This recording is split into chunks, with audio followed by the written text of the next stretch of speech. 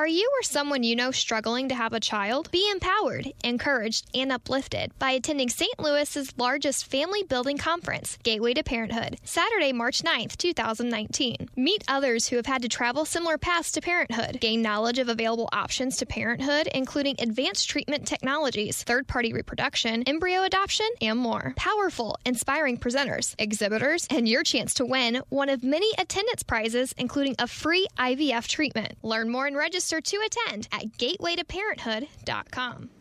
And great day to you, and thank you for joining me once again for this edition of Focus on Fertility.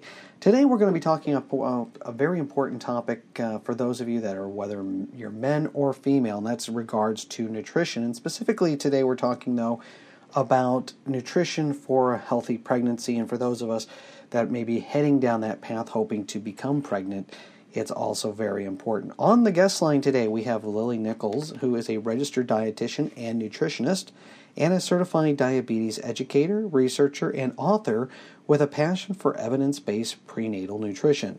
She has written the best-selling book, Real Food for Gestational Diabetes, and is also the author of Real Food for Pregnancy, and that's what we're going to be covering in some detail today. So thank you, Lily, for joining us today. Appreciate the invite.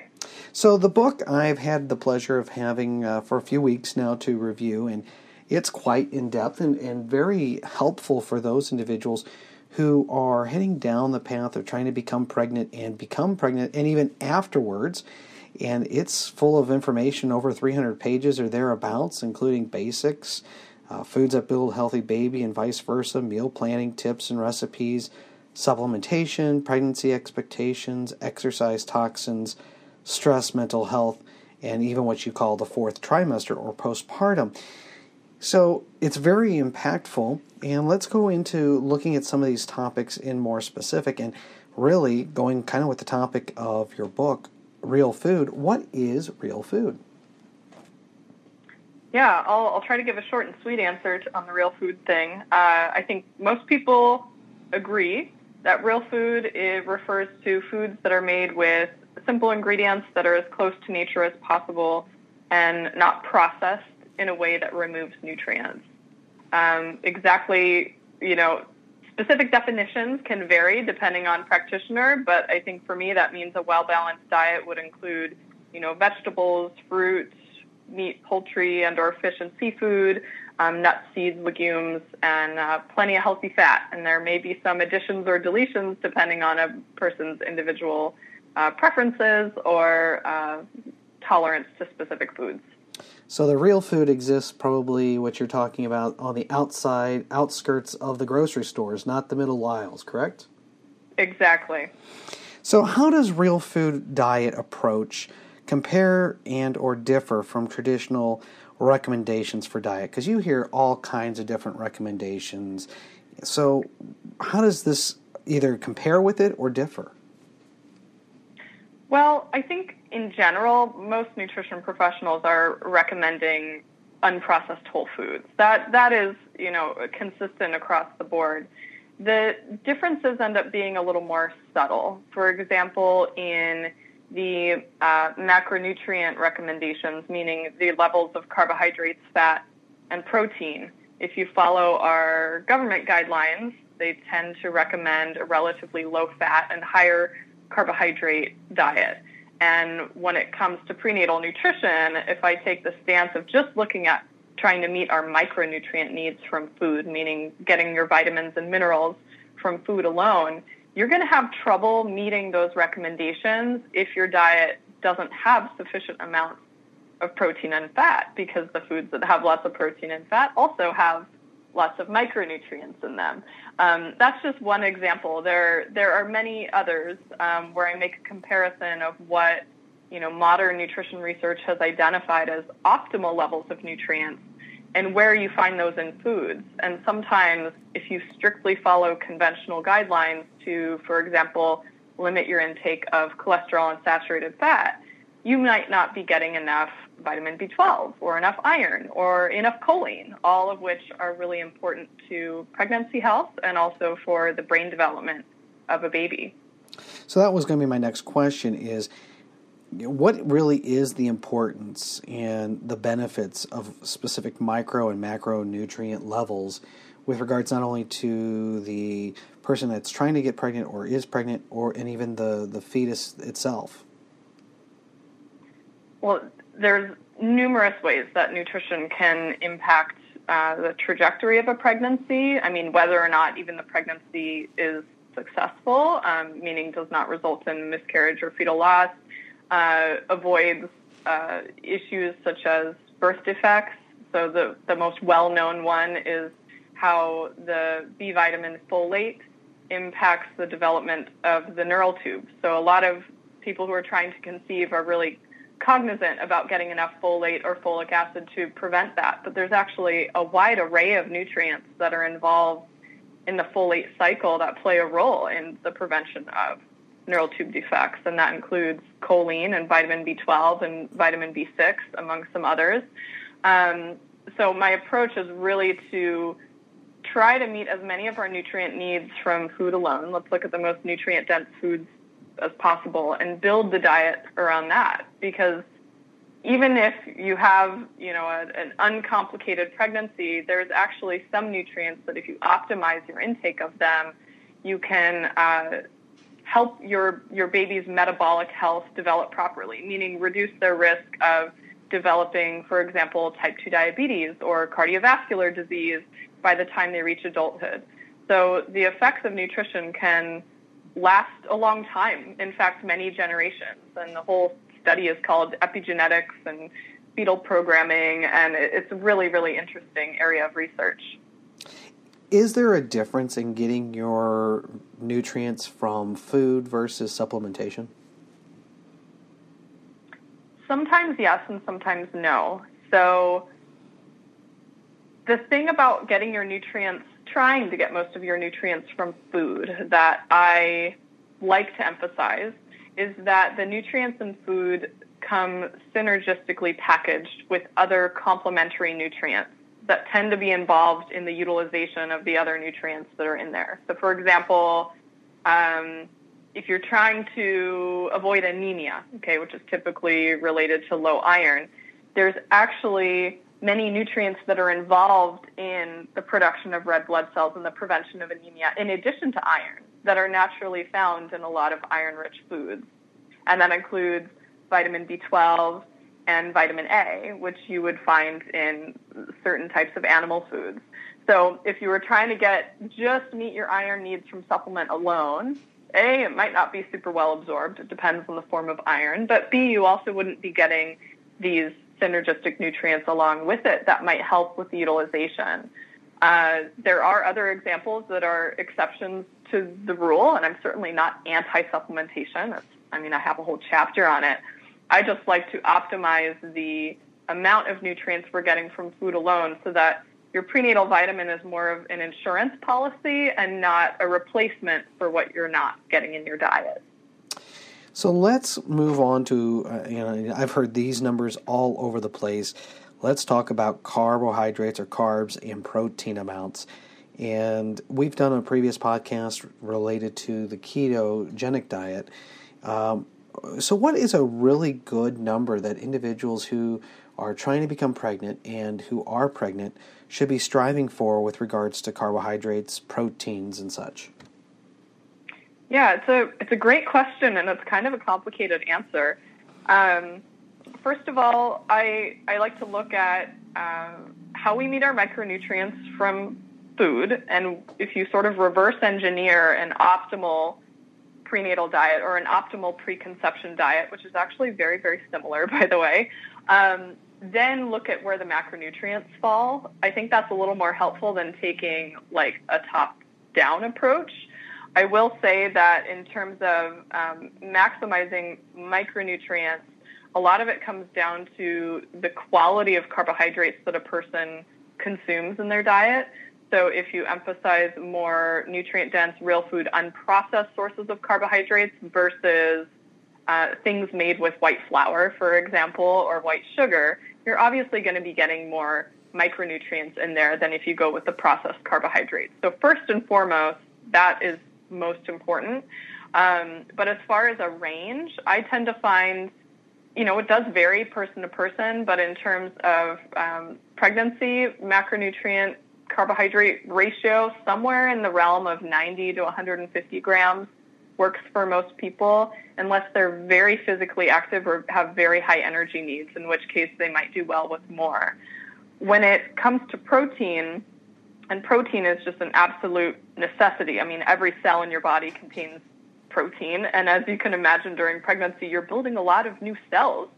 So as you make this brand new human being. So protein is very important. And there's actually an interesting study from 2015, which ironically was the first ever to directly measure protein needs in pregnancy. And they found that protein needs are actually quite a bit higher in pregnancy than our current guidelines. So this puts optimal protein intake for an average weight woman, which just for this example I'll say is about 150 pounds, in the first trimester of about 80 grams of protein a day, and in the latter half of pregnancy about 100 grams of protein per day at minimum. And what type of foods would you eat to get to those type of levels? So, well, first of all, to get the carbohydrate ratios that we're talking about, we're talking lots of non-starchy vegetables, which is usually the green ones, the salad greens, the leafy greens. They're some of the most nutrient dense. There's room for some higher carb foods. They're just not a mainstay in the diet. So you're looking at a plate that's roughly half of non-starchy vegetables, about a quarter coming from some higher carbohydrate foods, starchy foods like sweet potatoes or fruit, for example, and then another quarter coming from protein and fat.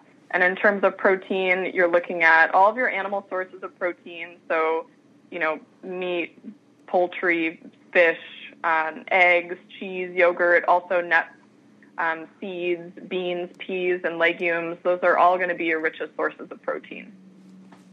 What about like protein bars? Do you advise for those?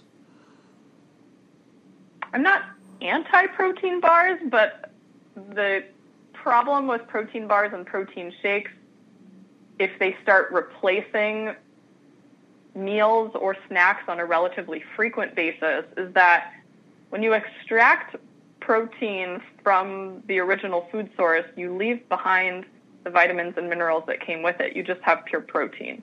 Depends on the protein bar you're talking about, right? So sometimes there's protein bars that are just nuts and seeds with a little dried fruit, in which case it's all real food mixed together. But if you're talking about a protein bar that's, for example, whey protein isolate, then yeah, you're getting a lot of protein in one place, which is totally fine, but you're not getting the B vitamins and the calcium and the probiotics and the other things that you'd be getting if you were doing dairy in its whole form. So I think they're fine for, if you're in a pinch, it's better to eat something than to eat nothing, but I just like that they don't end up displacing other real foods from the diet. What type of sample meals would you recommend? So somebody's listening now and they're kind of envisioning this plate, and a fourth of it is the protein, a fourth of it is their starchy vegetable, and then the other half is more their leafy green type vegetables. But what kind of meals could you be thinking about right now to kind of give some examples? So one easy example would be something like a grass-fed beef burger that you do lettuce wrapped. That way you're not getting a whole bunch of refined carbohydrates in the bun, with some jack cheese and avocado on top and grilled onions, and then your starch would be coming from maybe some roasted sweet potato fries.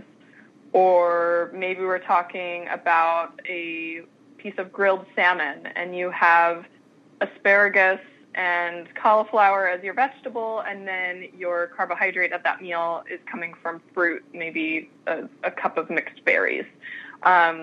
Breakfast might be a couple of eggs that you scramble with spinach and tomatoes and top it with some cheddar cheese and have an orange on the side. There's many different possible combinations, but I'm always looking at minimum to kind of meet those three needs for those carbs, fat, and protein at the meal. And do you have a recommendation on how often someone should be having a meal? Should they fast all day, eat once or twice, and get everything together? Should they eat multiple meals throughout the day? Should they just eat the 1, 2, 3 lunch, breakfast, and dinner? What's your recommendation on that? So it really does vary by the person. I will say that most pregnant women specifically feel better eating smaller, more frequent meals, particularly in the beginning of pregnancy when you're likely to have nausea and food aversions and you're not able to eat large portions all at once. And then towards the end, the baby is pushing up on your stomach and limiting the amount of space you have. So it could be uncomfortable and give you heartburn, or just that feeling of crazy overfullness to have a giant meal. So just for those reasons alone, I think women often feel better doing the small, frequent meal thing, even among people who did well with an intermittent fasting, 2 meals a day sort of situation previously.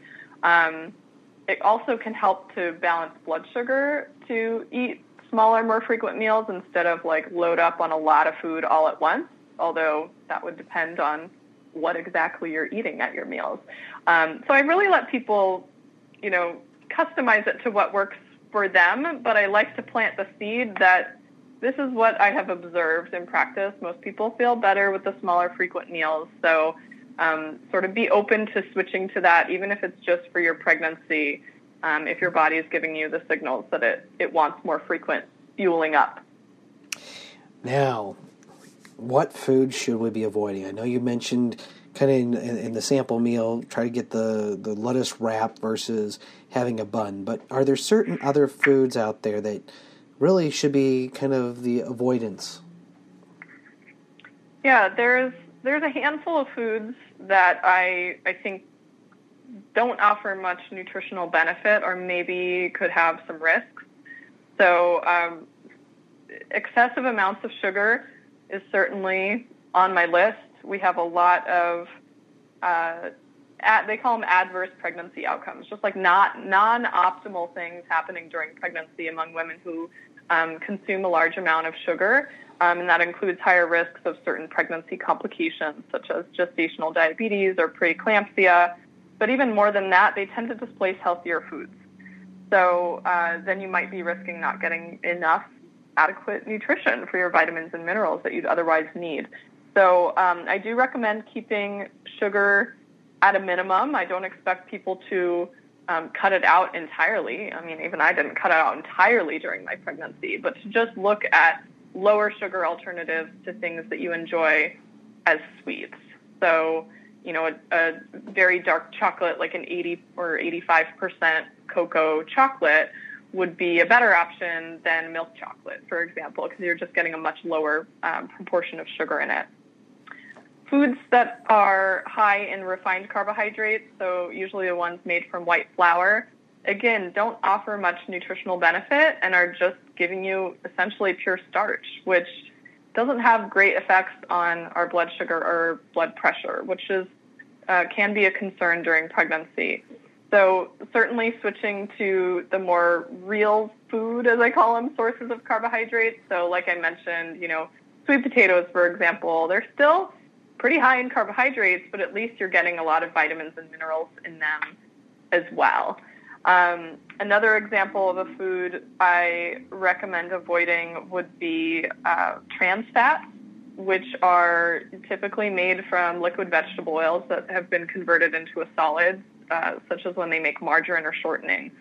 And those are linked to a number of adverse pregnancy outcomes, but one of the most concerning things about them is that they actually can interfere with nutrient transport from the placenta through the umbilical cord to the baby. So that's something that I think is pretty significant, and there's literally no nutritional benefits for trans fat. Virtually every nutritionist, regardless of their school of thought or own personal biases, has no recommendation to consume trans fat. So that's something definitely to avoid. If you're looking for a spread for your toast or for your baked potato, certainly real butter is going to be far better than using margarine, hands down. And you mentioned bread. I'm a bready. When I'm doing the keto or the low carb approach for myself, that's one of my biggest obstacles is passing on the bread. In fact, just a recent meal I had, we were at the Olive Garden. I had the salad, I had some soup. I even told them, please pass on all those wonderful breadsticks that they usually bring by. But is there something that you would suggest for somebody, maybe like myself, that they really enjoy bread that could be a good replacement? Well, first of all, depending on a person's, certainly being on a ketogenic diet, like there's no room for bread in your macronutrients. Right. So for you specifically, that's something where that's tricky. I mean, there's no room for bread, and there's not much room for starchy carbs in terms of a replacement. So for you, something like doing a lettuce wrap would be a good option instead of like a regular burger with a bun or a sandwich with bread. It's hard to find like a keto replacement to bread. There are some recipes on the internet, if you Google keto bread, that are usually based on like almond flour and egg that you could look into to kind of fill the bread void. But in terms of pregnant women, I'm not necessarily recommending a ketogenic diet per se. It does happen to be lower than the conventional recommendations, but I'm not necessarily pushing keto.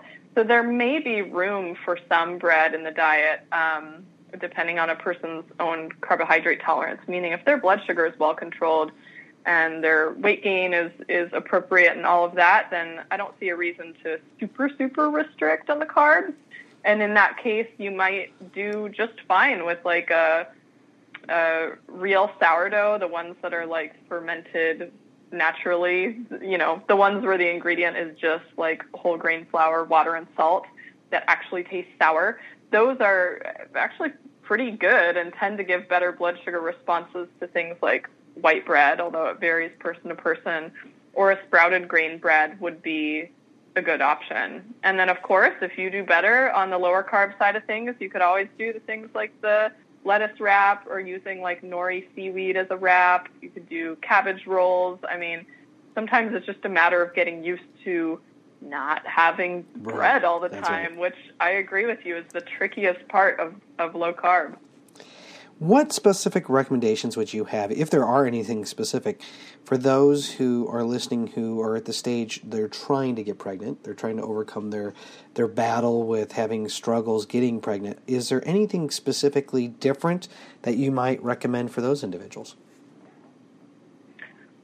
I mean, ironically, there's not a lot that's different, but there are certain things that I would emphasize more heavily in the preconception phase. And one of those is to make sure you're eating adequate amounts of food, period, like enough calories. We have a large amount of data on things like hypothalamic amenorrhea, people who are not ovulating and not having a menstrual cycle, typically because they're not eating enough food and or over-exercising. So certainly consuming enough food would be helpful. If on the flip side somebody has something like polycystic ovarian syndrome or PCOS, you might want to look more closely at reducing your insulin levels and improving your insulin resistance preconception, which would be very in line with all the low-carb information we've mentioned here. I would also say there are specific nutrients that are really important in very early stages of development, which is when some key parts of the brain structure and spinal cord are developing and all of the internal organs are forming. This all happens in like about the first 8 weeks or so of pregnancy, which may be before people even know they're pregnant. So some of the nutrients most important in that very early stage of development would be folate, choline, vitamin B12, vitamin B6, iodine, and DHA. I'm probably leaving some off the list, but those are some of the really big, important ones. So for your folate, you're looking at leafy greens, legumes, avocado, and liver are some of the richest sources. For choline, you're looking at primarily egg yolks. In fact, eggs are the number one source in the diet aside from liver, and most people don't eat much liver. So eggs are very important. I'd recommend a couple eggs per day, actually, in the early preconception, early pregnancy time if you can. And then vitamin B12, you're looking at animal foods, especially beef and bison and dark meat turkey, oysters. And DHA, you're looking at fatty fish and seafood, or if you don't eat much of those, they have fish oil supplements or algae-based DHA supplements. the fish and seafood and seaweed would also cover your iodine needs as well. So those are some areas to just try to hyper-focus on during the preconception period to really boost your nutrient stores before conception. One of the last questions I wanted to wrap up with was, do you have any concerns with individuals in the preconception or even during the pregnancy stages with regards to like sushi and raw seafood? Should that be something they stay away from, or do you think that's safe enough to continue to have in your diet? You know, it's an interesting question because this is something that is so controversial. And when I looked at the data on this, I found it interesting that in many other countries, raw fish is not off the menu during pregnancy. And in some areas, such as Japan, it's actually condoned and recommended for optimal fetal development. Interestingly, if you go to the British National Health Service website, they say it's usually safe to eat sushi and raw fish when you're pregnant because seafood marketed for human consumption has undergone microbial screening and has also been flash frozen. So it's actually pretty safe, relatively speaking. So I think it's a matter of, A, your comfort level. If it's going to give you anxiety, it's probably not worth eating. B, where you're sourcing it, so making sure that it's really fresh and a reliable, reputable source. And then C, eating it soon after you purchase. So no leftover sushi, like eat it the day of at the really good sushi restaurant. So I think, I take a bit of a different stance on the food safety concerns because I like to look at how common it is to actually get sick from specific foods that are typically on these foods to avoid lists. And sushi actually isn't all that high on the list. In the United States, half of foodborne illness outbreaks are from raw fruits and vegetables, mostly leafy greens and fruits. And we don't have any warnings for pregnant women to not have a spinach salad or to not have pineapple, for example, but you're actually more likely to get sick from that than you are from sushi. So I think we just need to take a real common sense approach and focus more on sourcing, using your nose, trusting where you're actually purchasing it from, and using general food safety precautions instead of putting a vast array of foods on these do not eat lists. And is there anything else you'd like to add as we are ready to conclude? Well, I will say for anyone who's interested in learning more about this whole real food thing and looking a little closer at the evidence on nutrition for pregnancy, I do give away the first chapter of Real Food for Pregnancy for free over on my website, lilynicholsrdn.com. So if anyone just wants to get a taste but they don't want to buy, that's definitely a place to look. You'll get a deeper insight into why I'm so passionate about presenting an alternative approach to our nutrition guidelines for pregnancy.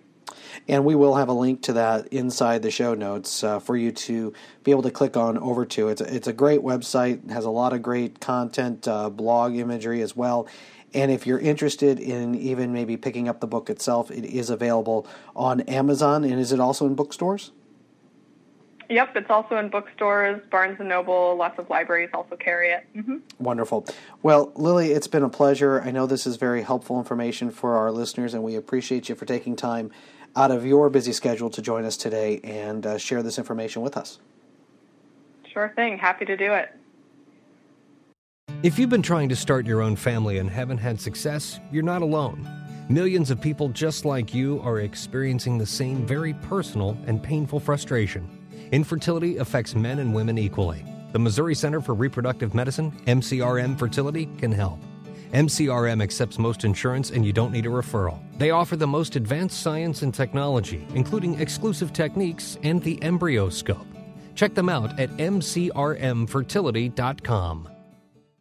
It was simply a pleasure to have nutritionist Lily Nichols join us today to talk about this important topic of nutrition. It's so key and important whether you're trying to conceive, you have now a healthy pregnancy that you're trying to bring about, or if you're a man like myself and trying to live more of a healthy lifestyle as a whole.